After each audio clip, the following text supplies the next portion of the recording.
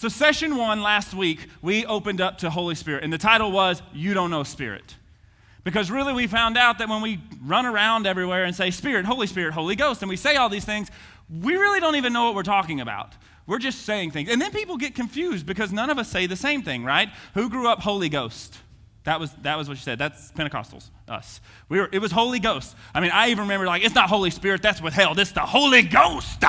And you had to have some growl in the voice. And then you have some people that know it's the Holy Spirit.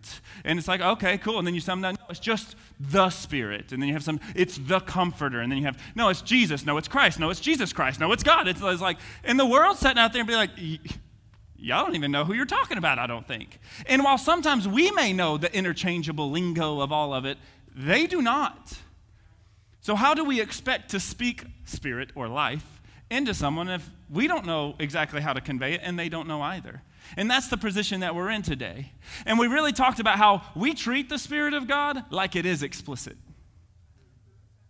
We treat it like it is something to be, you can't say that and talk about that.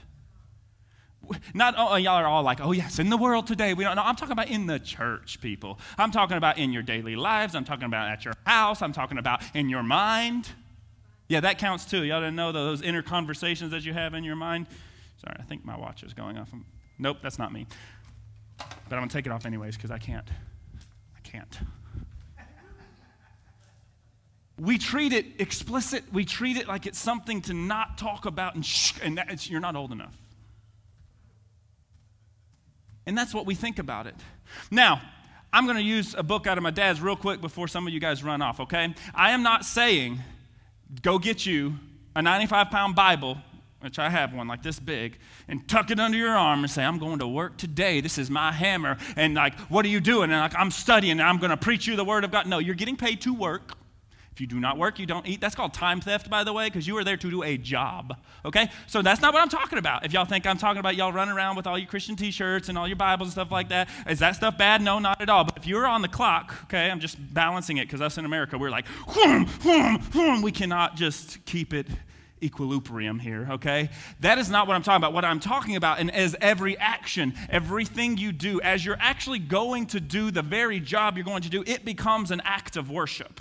And I know that may sound confusing, but instead of hitting yesterday I was working, and it was Friday, and I was trying to put, I do electrical work a lot of times, and I was having a wire, I was running up a stud, okay, if you don't know that, that's the wood parts inside the wall, and I had to put the little staple to hold the nail down. Who's ever had to do something like that, where you got like a wire, you got the staple. They make cool guns, but I'm broke, so I don't have one. I have a hammer and a thing, and I was going to hit it, and I went, bonk, and I said, Spirit, and it just, and how, you're saying, well, are you saying that the things, no, listen.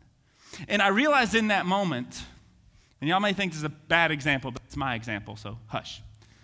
In that moment, I really felt like God said, even in these times of hurt and pain in the natural, the simple little thing like that, how do you start to speak spirit into this situation? Now, I'm not saying, oh, I'm healed, and hit my thumb. That's stupidity, okay? Keep it in balance. But he began to show me that this is what it means to make it an act of worship, that in every situation, every action, before you even speak, you've considered God. I know that's a tall order. And none of us, okay? I'm not standing up here saying I got it. I'm like on the ground, and y'all may be up here, okay? I'm not saying I got it, but I'm saying it's every consideration because that is what the Spirit is. And so we defined the Spirit in week 1. We defined it in the Greek and the Hebrew. If you're not aware, the Old Testament is in Hebrew primarily, and the New Testament is in Greek, 2 different languages. The reason that you need to know that is because, just like I said when I was in Pakistan, there are translation things. I said something whenever I was talking, and then he said, what do you mean? And I was like, I don't know what I mean. How do I describe to you what I'm trying to say? And even in that moment, I realized there's communication barriers, and just like when we read Scripture sometimes, we read it and we get the broad strokes, but sometimes there's deeper understanding meaning. And the word in Greek and in Hebrew is the same meaning. It doesn't have any translation lost until we get to English, because when I say spirit, most of y'all think, ooh. Or Casper the Friendly Ghost. Maybe your Holy Spirit's more friendly, and maybe he's Jason. I don't know what it is to you. But when we say spirit, that's a lot of times what you think. But the word spirit has nothing to do with that. The word spirit means breath. Everybody go. Now take a deep breath in. You feel that? But do you feel that, like, that vitality that comes from it, right? You know? And that's what it means. It means breath. It means life. You want to know why they use that to describe God? It's because you don't even have to think about breathing. You don't have to be taught breathing, okay? Babies are not born, and mom and daddy are like, hey, listen, that's what we do to mom when she's having the baby, okay? We don't have to teach the baby how to breathe. It's voluntary. It happens. And what they were trying to show us was that that is what the Spirit of God must be like in our lives. It must be something that is just, it's like, it's not second nature, it's first nature. It just happens for us. And he said that's what it should be. It's not always what it is, most definitely, but what it should be. It's an ever ingrained part of us. We looked at Genesis when man was created in chapter 2, verse 7, where it says, and God blew the breath of life into man. So we see that the Holy Spirit is not just New Testament. It didn't just happen. It was something from the very beginning. And Christ's role, where the New Testament comes into play, was he restored that relationship for us to the Holy Spirit. Now that was all week 1. I'm like, yeah, I mean, started talking on this week. Don't worry. I only got one scripture. It's just 2 chapters full. But here's what we defined when we said spirit. We looked at all the Greek and Hebrew and all that's well and good. But we said, okay, what does that mean for us? What does that mean tomorrow morning when you wake up? How do we understand spirit? And this is kind of how we defined it. It's our working definition. You know what a working definition is? It means it's going to change over time because guess what? There's no way on God's green earth that any of us could ever understand the fullness of who God is, of who the person of Christ was, of who the Holy Spirit is. And the second that someone says, oh, I know the Holy Spirit, no, you know like a bit. Remember your Flatland? Y'all remember last week, Flatland? We talked about Flatland? No? Okay, now we're getting yes. I'm going to do it on the live. I'm going to make me a little flannel board, and I'm going to go to town with my flat people. But we'll never understand the entirety of it until we reach eternity. We'll only understand pieces of it. That doesn't mean we don't continually seek to understand more. It just means understand, stay humble. Okay? Now, here's what we defined it as. When we say Holy Spirit, the Spirit is the expression or the influence of God on earth or in man. Okay? Let me say that again. It's the expression or the influence of God himself in this earth, in the natural realm, whether that be through people, whether that be through things on the earth. Let me give you a little hint. When we say a miracle, like a healing in someone's body, that is the expression of the Holy Spirit of God acting itself out within the natural body. When we see things like we see in the Old Testament and in the New Testament and things of that nature, and even in today's time here and there where we see these great, just like, okay, Moses and the Red Sea's part. And it's actually Reed Sea, but we'll leave all that alone anyways. But when that happens, that was the expression of the Spirit of God in the natural world. Do you want to know why it responds that way? It's because whenever the Spirit of God, just like that song, when the Spirit of God is activated, things are set back to the way they were originally created to be, which is in Genesis. That's in chapter 1, 2, and 3. I love it. And there we see the Garden of Eden. So when the Spirit of God becomes active in something, it sets it. It's like the reset button. Don't you all wish, like, life? I wish life had the reset button. Who would go back before kids? They're not in here. You can raise your hand. Only one brave enough. Like, oh, my kid's in here. No. But it's like the reset. When the Spirit of God becomes present, we become aware of it. It's like, shook, boom, right back to the way he meant it to be. That is what the Spirit is, the expression or the influence of God here. And Christ is who paved the way. We talked about all of that last week. Now this week we're moving on to who the Spirit is. God is the Spirit. We're going to look at 2 particular verses in one particular story here. So what I want to do is I'm going to move this because it keeps going, because I messed it up. Maybe that'll help it or make it worse. We'll see.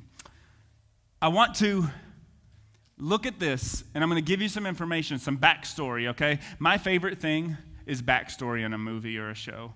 I hate it when they're just like, boop, and you're supposed to know who these people are. You ever got to the end of one of those movies and you're like, I don't even know that person's name. Like, did you ever even say their name? So that's why I love Lord of the Rings, because it was like, long ago, there were rings forged in the age of the, and it's like, oh, yes. I got to give you that, okay? Because otherwise you're going to miss everything Jesus is saying right here, okay? You're going to be like, oh yeah, Jesus said that. Isn't it great? Yay. And then, no, you missed it, okay? So that was my cheerleader. That was the best I could do, okay? Let's look at John 4:24. This is the like antithesis. This is the precipice, really. Antithesis is the reverse of that. This is the precipice of what we're going to talk about this morning, is this particular verse. And then I'm going to give you all the backstory of how we got to this point of Jesus saying this. And this, in my opinion, is one of the most powerful things that we can understand in Scripture, because it is like the blueprint to me of understanding what it even means to say, I believe, or to say Holy Spirit. This one verse. I mean, if you guys don't know, Jesus was quite smart. He was a genius. Okay, so he chose his words carefully, and the people who recorded it chose it carefully as well, and the people who translated it chose words carefully as well. Okay, this wasn't just like, looks good. You think Jesus would say that? I think so. No, it was utmost care taken to write this down. So let's read it. Are you ready? This is John chapter 4, verse 24, and this is what Jesus is speaking right here. And he says, God is... Now, in some of your translations, it says a spirit, like God is a spirit, right? But that is not the case. Sorry, it is going, is it doing that to y'all, or is that just me? Okay, well then I'll just try to ignore it. Okay. God is spirit. The actual translation just says God's spirit. We added the is a spirit and all that stuff. It is. God is spirit. Now, there are about 5 other verses that this exact phrasing is also mentioned, where it does not put the a spirit or something like that. It says, he is spirit. Here's Jesus saying, God is breath. He is life itself, okay? And he says, and they that worship him must worship him in spirit and truth. This is huge, guys, okay? I think a lot of us right now are like, okay, so, you worship God, with your spirit. Who's ever heard that? You worship God with your spirit. True. But if we stopped it there, that would be called faith without works, okay? Because it takes some physical action behind it. And then say truth. Now, in this day and age especially, I'm gonna trigger warning here. Truth is not relative, okay? Personal truth, not a real thing. Okay, that's just called your perception. And right now in this room, I don't even know why I'm on this, JR, but right now in this room, all of us have a different perspective, right? Sharon, can you see, my iPad? No. Does that mean my iPad is not there? Yeah, it's still there. Just making sure God didn't play a trick and be like, boop, or something like that. It's still there. Jeremy, can you see my belt? It's still there, I hope, yes. Right? Truth is absolute. And when we treat something of truth as relative, you will always miss the Spirit of God. Now, I'm going to define all that for you in a minute, and you'll understand why that's important. So, now, let's get to how did Jesus even get to saying this, and then we'll define. We're going to define 3 core words today: worship, spirit, and truth. We're going to define those 3 words and understand when we read it in text, what it really means, and then we'll be wrapped up. But let me tell you this story of how Jesus got to this point, and then I'll define those words for you. Does that sound good? Sounds good to me. Okay. If you back up, this is the story of, anybody know?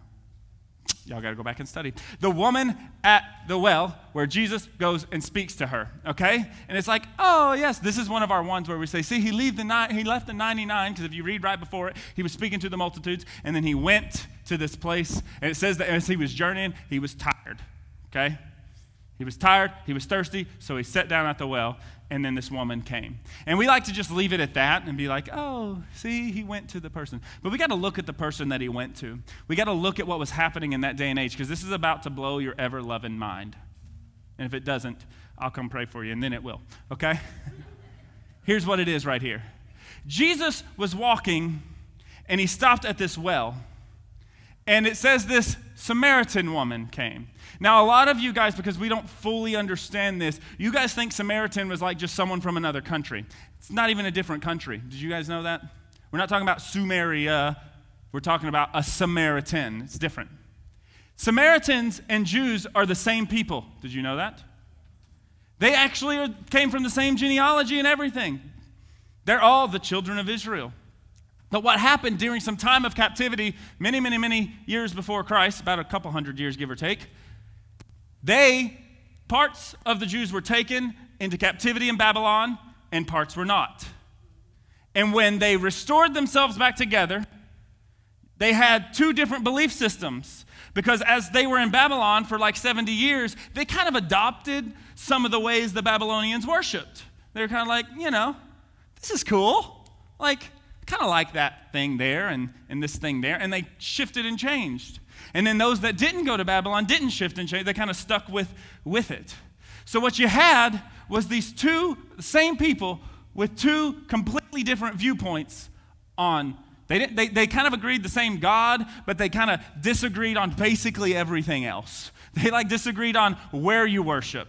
No, because the Jews built it where the Temple Mount is, and then the Samaritans built it on another mountain because they said, no, this was where Jacob defeated Canaan, so this is where we're supposed to worship. And they argued about that. They argued about everything. I mean, you could see this in even our day and age. Two people, same society, argue about everything. That is basically what it was, okay? But Jesus... So Samaritan and Jews, Jesus is a Jew, she's a Samaritan, they don't talk to each other. They do not have dealings with each other. Do you know they actually didn't even shop at the same places? It'd be like COVID place, non-COVID place. Like just no one shops together. You don't speak to each other, nothing. You have nothing to do with each other, but yet you live basically in the same general area. This is the diversion and the separation between the Samaritans and the Jews. And Jesus was a rebel. And I think I'm like Jesus. I like to go boop and see what happens. Because Jesus didn't even care, and he's like, Samaritan woman. He starts talking to her. Now there's a whole other layer of this, which we don't even understand, which is you don't talk to, in that culture, in that day, a man doesn't talk to a woman if it's not his wife in public. Doesn't happen. Ever. So any story in Scripture, just going to give you a little history, any story in Scripture where it's and the woman said and stuff like that, that lets you know it's truth because that would have been considered embarrassing at the time to say a woman said something. So the whole Resurrection Sunday message, I know you're like, Easter was last Sunday, why are you talking about it? Let me tell you this real quick. This hit me on Easter, and I wish I should do Facebook because if I did, everybody would probably hate me. But resurrection is not a one-day thing. It's an everyday lifestyle change, okay? We treat resurrection like he did it one time. No, pick up your cross and follow me. Crucify yourself daily, which means the next day you resurrect as the Spirit of God in you. Amen. That didn't excite y'all? Okay. So, when we look at this, when we see that on Resurrection Sunday, and it says the women came and told. If they were fabricating this, it's just some historical evidence for you. If they were fabricating it, they would have said, well, let's just make like Peter or Paul, because that would have made, helped it, So let's change the story. But they didn't. They kept it the same. And Jesus didn't care either because he says, oh, wait, if anyone is in Christ, they are a new creation. There is neither Greek nor Gentile, no man nor woman. There's none of that in the Spirit of God. We are all one with the Spirit of God. He says, none of that matters. I'm going to push it all to the side. And so Jesus was like, I don't care. So he sits down and he begins to speak to this woman. And they began to talk, and he asked her for a drink. Okay, I'm paraphrasing the chapter before because if I read it all, I'd get caught up and y'all really wouldn't follow me then. So he says, hey, can I have a drink? And she says, why are you talking to me? She said, you shouldn't be speaking to me. And then she says, why didn't you bring something to get, something from the well? You don't have anything. He said, hey. Well, right before that, he actually says, hey, if you knew who was sitting in front of you right now, you would have asked me for some living water. That's paraphrased, but that's what he said, okay? And he said it with the hand gesture too, okay? I get a little attitude sometimes. I hang around Albie too much. But he says, if you even knew who was sitting in front of you, you would have been the one asking me for living water. And she says, how is that? You don't have a way to get water. He's like, no, I'm not talking about natural water. And that's just like us. God is constantly trying to speak to us spirit, and we're just looking at it in the natural and being like, no, God, you don't understand. That's what I see. And he's like, that's perspective. That's not truth. Here's truth over here. That's why your perspective is paramount to understand, to shift it to become God's perspective, because you will always look at the natural, the temporal, the things that disappear, and every time, every other day, every moment of every day, God changes for you. You say he doesn't, but he changes for you. If he provided yesterday, he'll provide today. If he was loved yesterday, he's loved today. Some of you guys mess up and do something and you think that God no longer loves you. And then the last time I checked, God's love is eternal. It is beyond everything. So thus it didn't change. The only changes was you said, this doesn't look right anymore. And you stepped over here and said, that looks right. Wrong perspective. This is by definition, I won't go into this. This is righteousness over here. Looking in God's perspective, the word righteousness means in right standing with. So same perception. I see it the way he sees it. I look at it the way he looks at it. I think about it the way he thinks about it. So this is Jesus looking at this woman, talking to her. And then he says this. We actually are going to read a little bit of it because I want you to hear some of this, okay? So after he says, I'll give you living water, this is one of my favorite parts. Jesus is kind of savage about this too, guys. In verse 15, John 4:15, it says, and the woman said unto him, Sir, give me this water. She's like, all right, show me what you're talking about. And so I won't thirst anymore. Come and draw it. And Jesus said, go call your husband and come. He's like, we're going to do this. Everybody's coming. And this is what she said. She said, I have no husband. And this is where Jesus just gets straight up like, this is prophetic at the same time. It's like a word of knowledge prophetic where Jesus, and he's like, I'm just going to show you who I am real quick. And this is what he says. He says, you have no husband. And Jesus said, well said, you have no husband. You've had 5. And the one that you're with now ain't your husband. Imagine on Sunday, just for a second, like we're praying for somebody. If they're like, I want the living water. I'm like, okay, go get your family or your husband or your wife. And you know, it's kind of like this. You know, come here. Be kind of like this and be like, okay, I don't have a wife. He's like, yeah, no, you don't, or a husband. You got tons of them. And the one you're sitting in church with right now ain't even your wife. And everybody's like, he said that was his wife. You can sit down now. That's how gospel turns into gossip real quick. But look at, God, we miss so much sometimes. Look at how Jesus handled it. He didn't go get everybody and say, guys, it was between him and her. He gave the Spirit the understanding and said, now do you know who I am? Because the Spirit just showed me something that no one else would know. And he didn't go and blab it everywhere. He said, hey, this is between you and God, and I'll help set it right here. Look at how Jesus does it. The other thing he does, by the way, she would have been considered in our day and age kind of the undesirables of it. She wasn't within his culture. It didn't make sense that he even talked to her. He was breaking rules to get to her and everything like that. And then on top of that, he treated her with love and compassion, even though he was kind of, hey, it's tough love here. I got to set some things straight. But at the same time, he did it with love and compassion. And see, we don't read any of that into the text. All we do is say, and he said this, great. And it's like fairy tale land for you. And Rapunzel let down her hair. And it's over. And it's like, do you see the character of who Jesus was? And that is what we're supposed to emulate. Okay, let's keep going. And so here's where Jesus says, he says, and then listen to the woman's response. I kind of like the way the King James puts it here. It says, and the woman said, Sir, I perceive thou art a prophet. No spirit, Sherlock. You don't get that out of what he just said. She says, oh, I perceive. And Jesus is like, I told you. And this is where it gets awesome right here. And so our fathers worshiped, this is the woman speaking, our fathers worshiped in this mountain, and you say in Jerusalem. This is, remember what I told you about the 2 mountains? She's saying, hey, even though I just saw this expression and all of that, we still argue about all the others. So she's trying to kind of change the subject and kind of say, we argue about this and that and what's right. Is tongues right? Is tongues not right? Is there healing? Is there not healing? Is there this? Is there that? Did you put explicits on the sign or not? And all these different things. They're arguing about it. She's trying to change the subject. And Jesus says this, woman. I just thought about an argument with my wife. No. And Jesus said, woman, believe me, the hour is come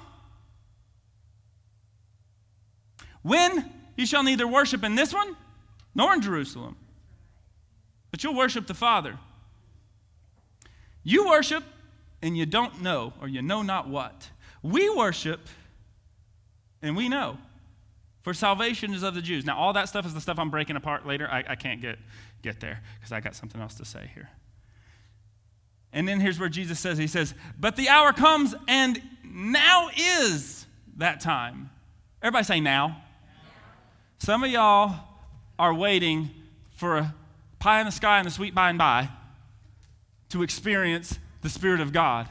Because you think it's when we all get to heaven, to heaven, to heaven. When we all get to heaven, happier we'll be.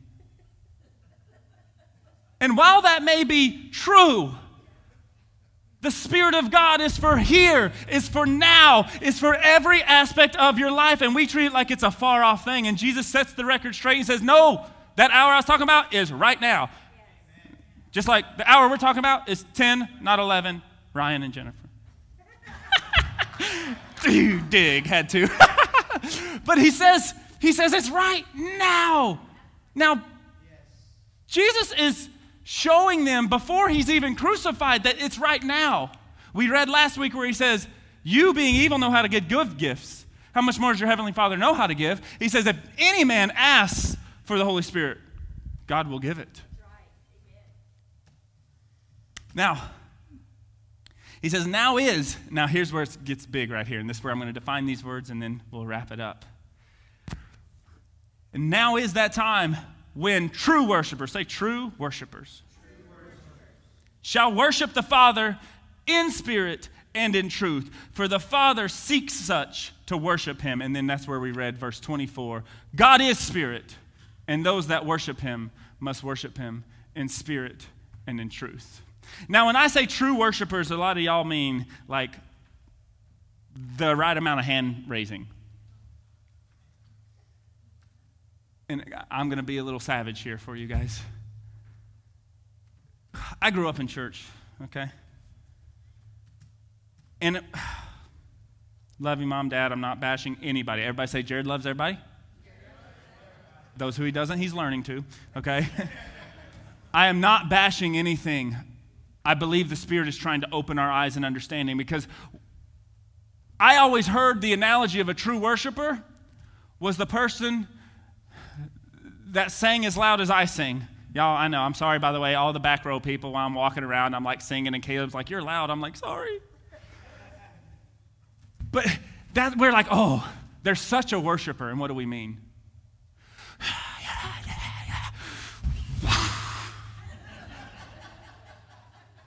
Now, are any of those actions wrong? No, not at all.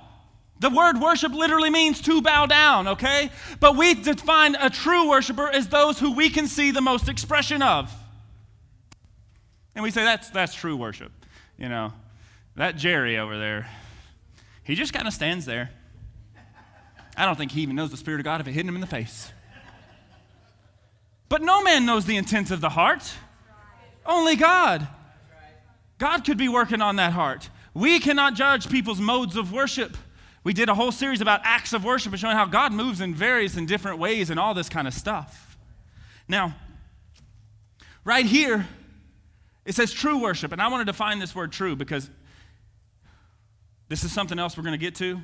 In John chapter 16, we're going to read that. This is where Jesus is literally telling everyone what the Spirit's going to do. Like he's literally saying, hey, this comforter that's coming, here's all the things it's about to do. And he lists it out in John chapter 16. We're going to study that on Tuesday. And when he lists it out, the very thing that he listed happened to me when I read this. At midnight last night, after being on the call with Pakistan, I'm like, okay, now, new message. And I'm like, okay, reading through this. And I was like, what is true? Because I did it, guys, the very thing. I'm like, don't ever do this. Just take the word for granted because you think you know what true means. I know what true means. I've read it 1,000 times. I've defined it 1,000 times. In Scripture, I know it means that which is true no matter what is in view, right? It's always true, right? It's absolute. It's like, cool, I know it. But it's like, let me dig a little deeper. And Jesus says that the Spirit's going to convict every single one of us. Now, what some of you heard when I say convict is condemn. Two different things, okay? Condemnation is the best way to put it. Condemnation is when I tell you something. Conviction is when the Spirit does it without any man being present. It doesn't always feel good. I'll let you know that right up front. I have honestly never had conviction feel good. So if you ever do, you're a glutton for punishment. But it never necessarily feels the greatest, but yet there's an odd sense of freedom and release and truly gratitude to say, oh, I get it. And that's what happened to me whenever I read this. And so I'm preparing your hearts, because do not take this as me condemning you, because I don't know your heart. So I'm not putting this on anyone. I'm sharing you with what happened to me whenever I read this. And it was this right here. I defined the word true and I looked it up, okay? So I'm going to read it verbatim. In chapter 4, verse 23, when true worshipers, the word true here means that which has not only the name or resemblance of, but the real nature corresponding to that name, in every respect corresponding to the idea signified by the name itself, real, true, genuine, the opposite of fictitious, imaginary, simulated, pretend, contrasting the realities. And this was my favorite one. Opposed to that which is frail and uncertain. Now I'm going to read all that again. A little bit. Oh, sorry. I always get that. Like, you're talking too fast. Just go on YouTube and hit the slow down button. And then that's how you can get it. Let me read it a little bit slower for you. Here's the definition. True worshipers. So worshipers that not only in the name and resemblance of, but the real nature corresponding to that name, worshipers. In every respect, corresponding to the idea significance by the name worshiper. Real, genuine. Opposite of that which is fictitious, imaginary, simulated, pretend. Opposed to frail and uncertain things. So when Jesus says a true worshiper, he says a worshiper that is not frail, a worshiper that's not pretend, that's not, you're not imagining things. When the Spirit of God hits you, and however it comes out in that expression, whether it's crying, whether it's whatever it is, whether it's bowing, he says that's not imaginary. And it's actually the exact opposite of those things. It's real, it's tangible.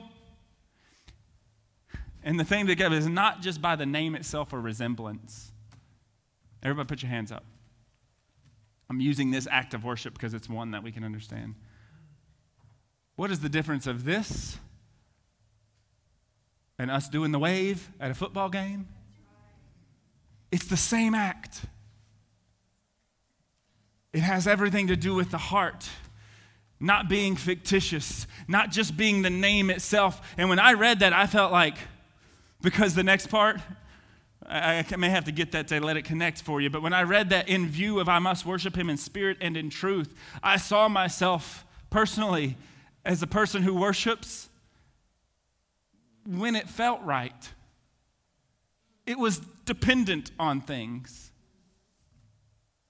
Now, I'm talking about myself here, so I'll throw myself under the bus. Y'all bus drivers, go ahead, drive over. I felt like conviction of the sense that, God, I'm not constant in every respect, like it said, corresponding to that name, a true worshiper. Not constant in it at all. Matter of fact, if y'all don't know, I have a wife. That means we argue. That was God's joke. Put two polar opposite things together and say, become one, and then argue about which one you're going to become.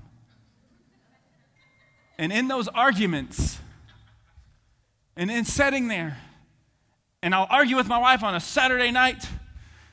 Y'all are like, if the pastor argues? Yeah, I normally lose. Yesterday, everybody was here, though. I won several times. Some of those pictures, I picked it. But when I'd argue, and then I'd be like, let's get this over with. All right, everybody. You're like, he's got up. Yeah. Because then I realized God said, true worship. Not just the lifting of the hands. If you want to lift your hands, lift your hands. If you don't. It doesn't matter. But in that heart, being consistent in every respect, taking into observation the Holy Spirit. I loved when it said, not just by the name itself, because who are we worshiping? The Father, the Holy Spirit, the dedicated, set apart, breath and life. And he says, not just worshiping it when it's convenient. Like I said, this was for me, not you guys. But frail and uncertain. And I realize for me, my worship sometimes, probably more often than not, is frail and uncertain. I worship not, and let me clarify this. I'm not talking about because we are frail and uncertain. I'm talking about the worship we give. You can be frail and uncertain. That's what we have. He is our strength, not your strength. But I worship from a place of frailty and uncertainty, and my worship is it can be fractured very easily. I'm a musician, so for me, when we're in music, fracturing, mine is, wrong note, the sound's not right. It's frail. It's like my wife's been watching this pottery show. Y'all know which one I'm talking about? It's on Netflix. And it's basically the same thing as all the baking shows. Now they're just like, let's pick pottery because people will watch anything. And so she's watching people make these pots and stuff like that. And I watch these. It's so frail when they have to do it and they have to care for it and they got to put it in it's got to be perfect conditions, otherwise it cracks. Y'all know that? Like they take the vase, the vase, and they stick it in the drying room and it has to sit there for 24 hours and someone watches and makes sure the temperature's got to be right. That's frail worship. If we have to have the lights right and the temperature right and we've got to feel good and we've got to get our mind set right and we've got to do all this, you know what? That is frail worship, and God says, I need true worshipers.